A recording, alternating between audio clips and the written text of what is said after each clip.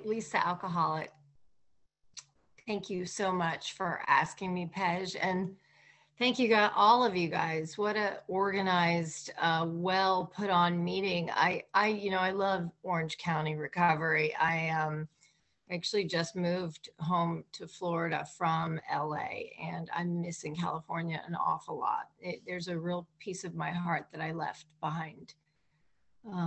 And I'm sure I will get to that, why I'm back in Florida soon. So let me begin. I actually, I'm going to start by saying that this is an absolute honor to be here. I never say no if I can possibly speak at a meeting, even on Zoom. At Alcoholics Anonymous. Alcoholics Anonymous has given me a life worth living. And I have a very good friend that said, there's a lot of places I could be, but there's no place that I'd rather be than in a meeting of Alcoholics Anonymous. Now, there is the power of God in these meetings, but the program of Alcoholics Anonymous is what I really owe my life to, and that's in this book. And I know I was laughing too when someone said in the beginning that their sponsor never made them read this book. And for the first 2 years of my sobriety, I did not read the book with a sponsor. So I didn't, and there's specific clear-cut instructions on how to recover from alcoholism in this book.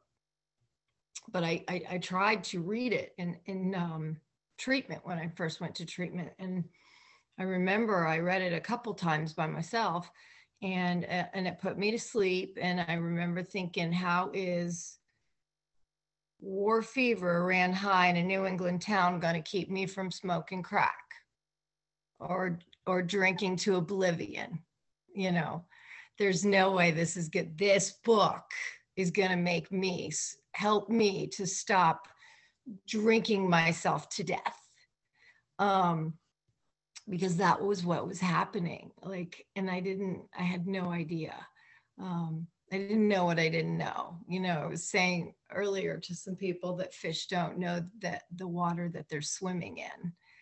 And what happened for me is I was dry in the rooms for several years, or for a couple years, and then I was suicidal. So I had to get with a woman that was armed with the facts about herself. It means more that she not only knew that she couldn't drink in safety, she had a spiritual experience. So she knew the problem, boom, she couldn't drink in safety, but she had that spiritual experience.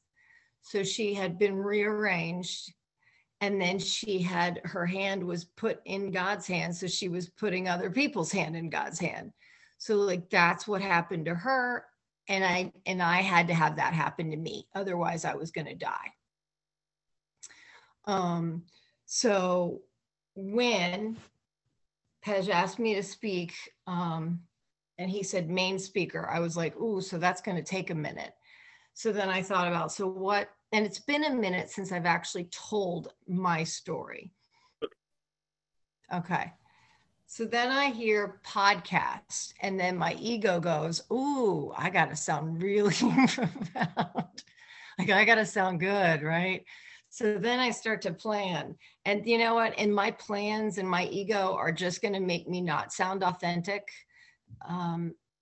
opposite of what Brittany sounded, because she was authentic and real. And that was, and everything she said was wonderful. And I wanted to tell you, I really loved your speak. So, but the real deal with my story is not how I drank and all the rotten things I did out there and how many people I harmed and the yuckiness of it, right? And I loved that. That was my badge of honor. I was proud of the fact that I would show up to give a speech in college with 2 different shoes on. That was funny to me. I was proud of that. I was proud of the fact that I would get up on a bar and a ceiling fan would knock me in the head off the bar. I'd fall into a crowd of people and then the party would be over. That was cool to me. And then I had like I was not invited anywhere anymore. Like it was that was my thing, you know, like I was the town drunk and it was okay to me at the time. Because like if you look at Bill's story, you're looking at the progression of his disease. And that's the story of my life. I first would just drink to have fun, you know. My little numbers I did with the palm tree were funny. You know, like I had this little dance number that I do with a palm tree, and it was fun. I was the party girl. But then I was drinking because I had to drink. And then I was drinking to oblivion. So if you read his story, you're reading the progression of his disease, right? So the story of my life is also the progression of my disease. And why do we hear other people's stories? Why are you listening to my story? Why do we listen to Brittany's story? Because you're not necessarily going to hear me in my cups. You want to hear the hope, right? Like a clear declaration of how I recovered from a seemingly hopeless state of mind and body. Like how I don't wake up every day and have to drink to be okay. See, alcohol was not my problem. It was my solution. I needed it to feel relief. You know, the book talks about how men and women essentially drink because they like the effect produced by alcohol. See, so it wasn't just fun for me sometimes. And it wasn't even just to drink to have oblivion or because I needed to not be sick. It was because it was the only solution that I knew. And step one will tell me that I'll go back to that solution every single time unless I have another solution, which for me is God. So a problem, solution, program of action. Like that's what I had to have my life change, which in the mix would be that spiritual experience is the solution. But I had no idea, right? Like I had 30 years of drinking out there with no idea. And that's what my life like. It's just wreckage, you guys. Like my whole story is wreckage. But there's trauma as a child. Okay, so like if you want me to like go deep into the kid thing, I didn't trust my parents. I had some abuse from my stepbrother. I was jealous of my sister, and I was bullied at my school. And I also believed that I deserved poor treatment from every other human being on planet Earth, men and women. So there was a self-esteem issue too. So I did, and then there was some self-loathing in there. So that's a whole, you can mix all that stuff up, and that's a whole like SHIT show of not a happiness, not a happy girl, right? But here's another piece. That isn't why I'm an alcoholic. That's a trick, right? The reason I'm an alcoholic is because once I put something in my system, I give up the power of choice and control, you know, which is another thing I didn't realize. Like I have a disease of the body. That's that body piece, right? That's the physical allergy. So and it's got a funny name. It's called a phenomenon of craving. Abnormal reaction. Like if I had a peanut allergy, I would probably break out in a rash. So I have a couple of first step experiences, but the one that came to me today was I had a job I was a sales person for food, right? So I would go and drink with these chefs all day long. And I thought it was cute to do that. And then I remember saying, I'm only going to have two. And I didn't realize that my boss had a tracker on my car. And I thought it was also funny that I'm going to the payphone the next day and telling them I'm at my accounts, you know, but I did that hundreds of times, you know, like took mom and dad to the Outback, you know, they're in their 80s. And I said, I promise I'll drive you home. And after one glass of wine, I'm calling the cab. And how they get home is up to them. You know what I mean? Like, I have to go and do what I have to do, because once it's in my system, I don't have a choice in the amount in which I take, you know. And it goes back to what the book, can't he just stop? Can't she just stop? You know, I couldn't. Um, and you know, and there's a part in this, there's a part in Bill's story that I was reading earlier. You know, and I'm wondering if I should read it. And if it doesn't come easy, I'm not going to go to that part. But if I jump around to chapter 5, right? Have you guys ever heard of the A, B's, and the C's, where it says that we were alcoholic and we could not manage our own lives? That's step 1, right? That probably no human power could relieve us of our alcoholism. That's step 2. That God could and would if he were sought. That's step 2. Being convinced of step 1 and step 2. So I'm convinced. Now, I don't have to be convinced of that just for step 1, but I have to be convinced of that if I want a spiritual experience, right? And I need to be sold on the idea that I need to actually really change. My ideas, attitudes, and emotions need to change. And that's the journey from freedom to freedom. They talk about that being like, I think that's the cornerstone, right? Like they've got the foundation stones, the cornerstones. And, you know, they're talking about building an archway to freedom. And I have a really good friend that asks sometimes, he's a good speaker, and he says, how free do I want to be? You know, and at the time when I was living this way, I didn't realize that that was even an option. You know,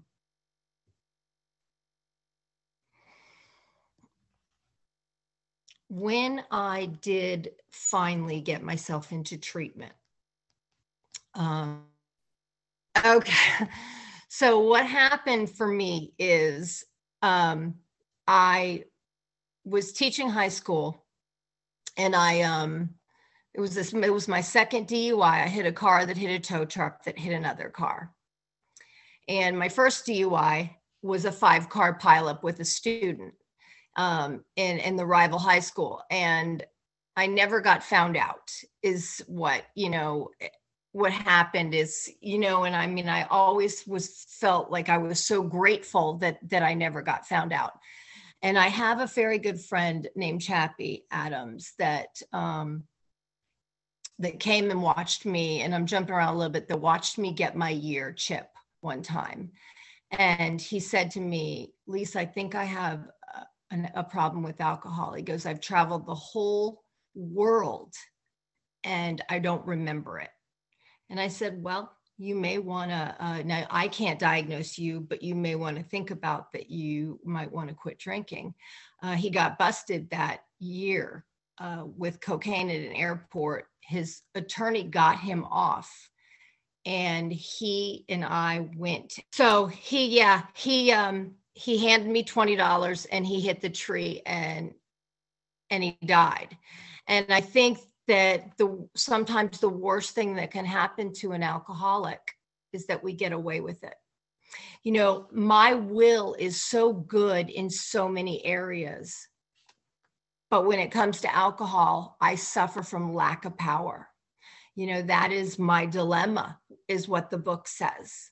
So like, I can get my jobs back, I can get my life back, I can fix everything fix everything. But it's like, you know, I don't have the power to fix my life when it comes to alcohol. And then there's a piece, and if I'm going on in this chapter, selfishness, self-centeredness that we think is the root of our troubles, driven by 100 forms of fear, self-seeking, self-pity. We step on the toes of our fellows and they retaliate, sometimes seemingly without provocation. But we invariably find that sometime in the past, we have made decisions based on self that have put us in a position to be hurt. That's what I did most of the time. You know, I think about my experience with that, with my track record. You know, like even now, right? And then this chapter goes on to talk about the actor, how the actor tries to run the show. The actor plays God, tries to run the show, tries to be the director, tries to control the ballet. Now, this is a piece that's pretty familiar, right, with a lot of people. But the problem with the actor, y'all, is the actor is supposed to be the actor. And I heard somebody say tonight is, you know, a good actor follows the will of the director. I never followed the will of God. I was always trying to run the show. I have always tried to play God. I have never had the faith that things were going to be okay. And it's been wonderful for me to blow my life up over and over again now. And I don't know why. And I think maybe my ego's in the way of this speak too, because it's not as transparent as Brittany's in my mind. And I think that I just have to take a deep breath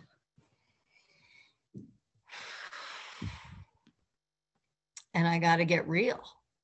I feel like my not good enough is showing up. I feel like I'm being too critical of myself.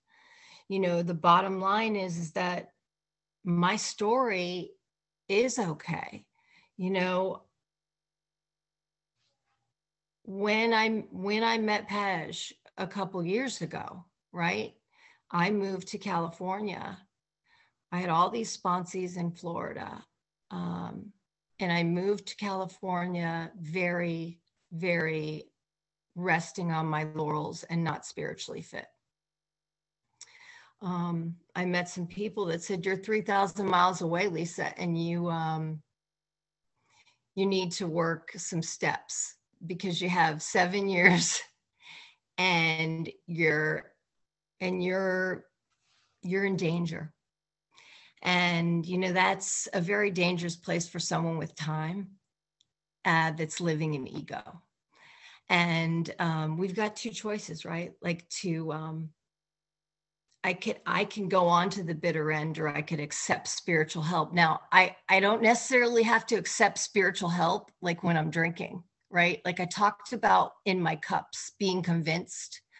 But what about when I had time and I moved to California and I lost 2 jobs?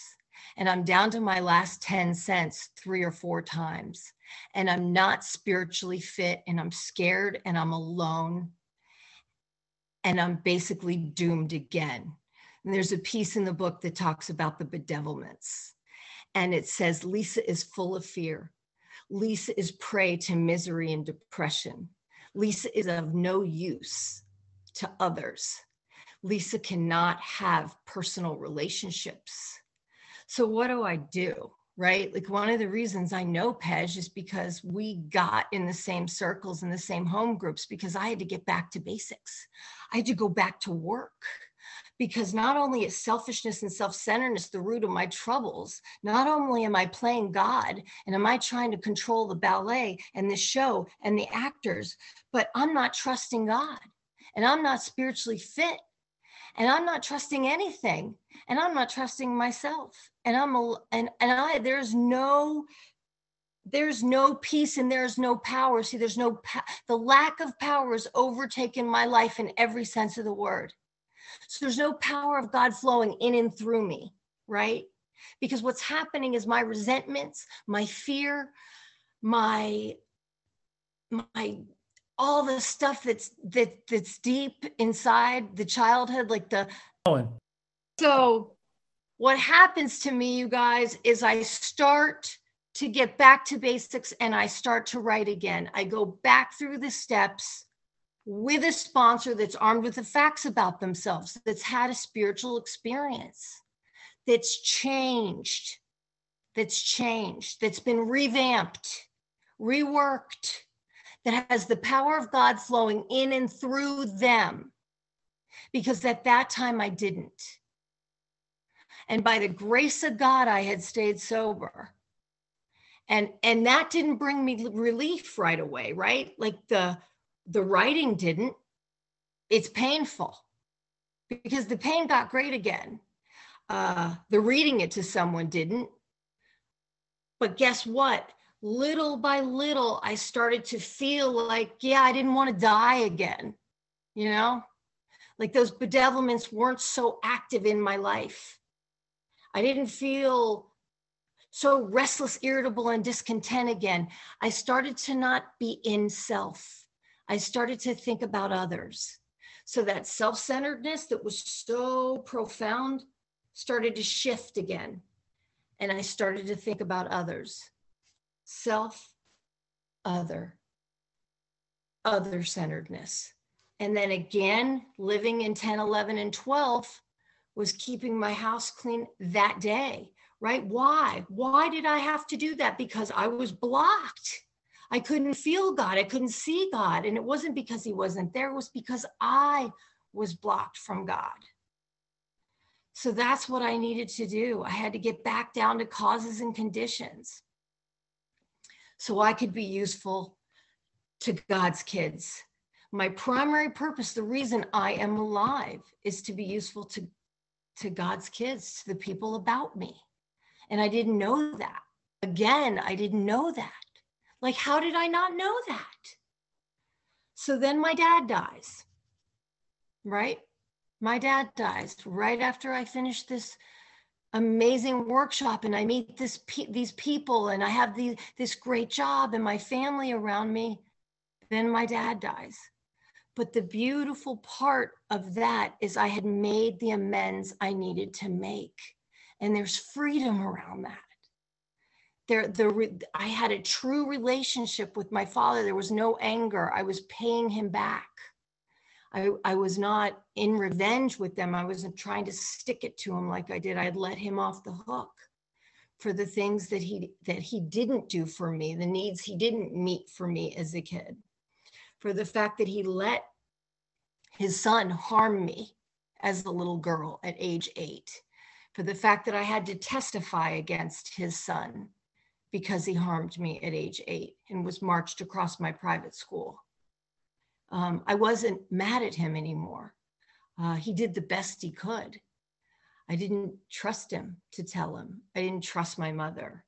But I was able to forgive and do the work in this program, because there's instructions on how to do that. It's clear-cut, specific instructions on how to forgive and how to be free. And I'm so glad about that. I wouldn't be alive if that wasn't the case. So I did. I got free. And I mean, I have a relationship with my mom, and that's why I'm in Florida. 6 months ago, my daddy left this earth, and I knew in my heart I had to come back to Florida and be here for my mother. So I left a really good job in Los Angeles. I did. One day I just resigned, and I said, I have to go home and be here for my mother. One thing I did do is I set up a place to live and I set up a job down here. It was the wrong job. But I trusted God. I keep my house clean and I help others. And I know that he provides. He's always provided. He's always provided, right, Pej? He's always provided. And, because I'm in service, like I come down here, my reason for coming here was not to come to further my career or come because like you guys are in lockdown or COVID's happening all over the country. I came here because I knew I needed to be here for my mother. Stick close to him. The third step promises. He is my principal. I am his agent. Like I work for him. I have a boss. He's my boss, right? If I stick close to him and perform his work well, I will always be provided for. And ironically, I got the best job that I've ever had starting in a week. It's like row, row, row my boat gently up the stream or down the stream. Like I was rowing it up the stream. I was trying too hard to stay in California. I was struggling. I was fighting. See, that 10th step, we can cease fighting anything or anyone. Like I have to surrender. I have to keep surrendering. Sometimes, you guys, I say that third step prayer 100 times a day, because it's not that I take my will back. It's that I just don't always trust God in everything, right? The principles they talk about are the steps. So I have to continuously be doing it. Like I wake up every single day with restless, irritable, and discontent. I wake up every single day with untreated alcoholism. But if I do wake up to be in service for him, it usually works out. There are challenges, like there's some enmeshment stuff with my mother. There's some boundary stuff that I have to stop. That she was the critical parent. The reason I didn't trust women was because of her. So right now, like I'm having to map around that. So you know what I did the other day? Like my roommate said, there's an older lady that needs a sponsor that's continuously relapsing. And I know it's going to bring up, I make a lot of people my mom. I know it's going to bring a lot of that up. And I said, please give her my number, because that is how I'm going to, that's the foundation stone of this program, right? Like that's going to be what keeps me useful and in check. I think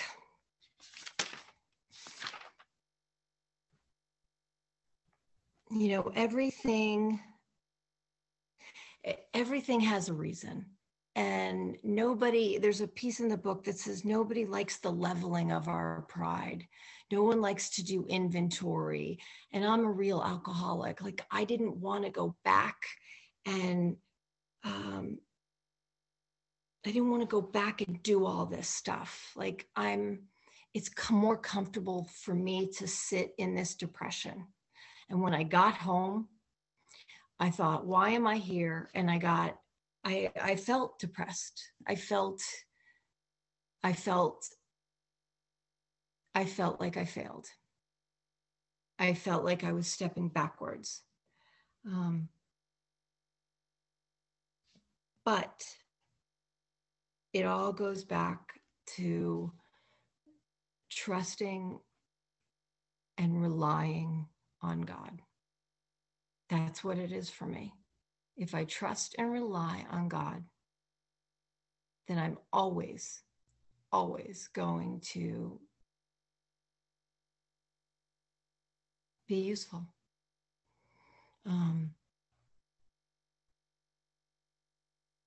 I'm just a different woman than I was when I walked in here 9 years ago. Brittany was talking about some of her past, and I was really moved by it. And, I identified by my story, but I think the most important thing that I can identify with today is that I'm a recovered woman that cares for others. I'm a recovered woman that doesn't really litter anymore. I have integrity. Um, I was on a meeting this morning and it was called Women with Principles. And I said, oh my gosh, I'm a woman with principles. You know, like I used to be like, I used to hook up with 25-year-olds and I was like 45. You know, like I used to lie and like I thought it was cool to do that kind of stuff because there was no integrity. I didn't walk with God. I couldn't look the world in the eye. I didn't have any self-respect, self-esteem. I didn't care for other individuals. All I cared about is like how to cheat the world that screwed me over. You know, like I was just like, I was in revenge with the world. I was in revenge with my parents, and I just was fine being miserable. And you know what? I was a hope to die alcoholic.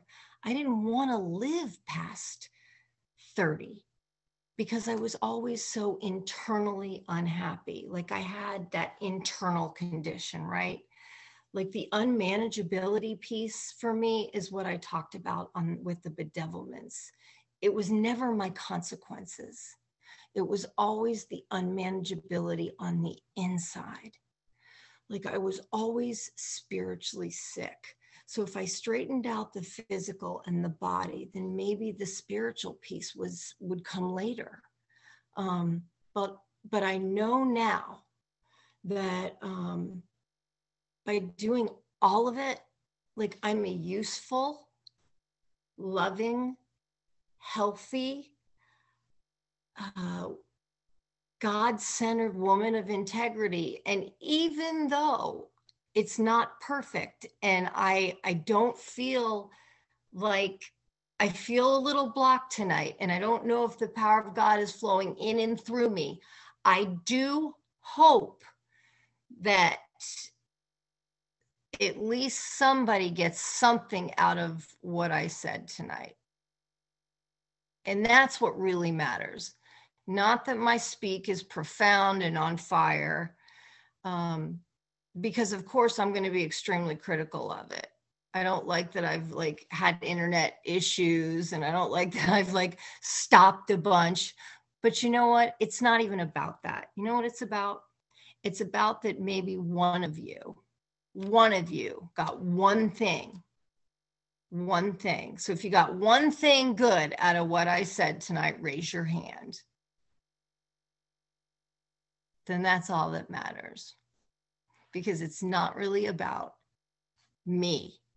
It's about me being useful to someone other than me. And that's why I'm sober. And that's the only reason I'm sober. Thank you, thank you, thank you, thank you, thank you for having me.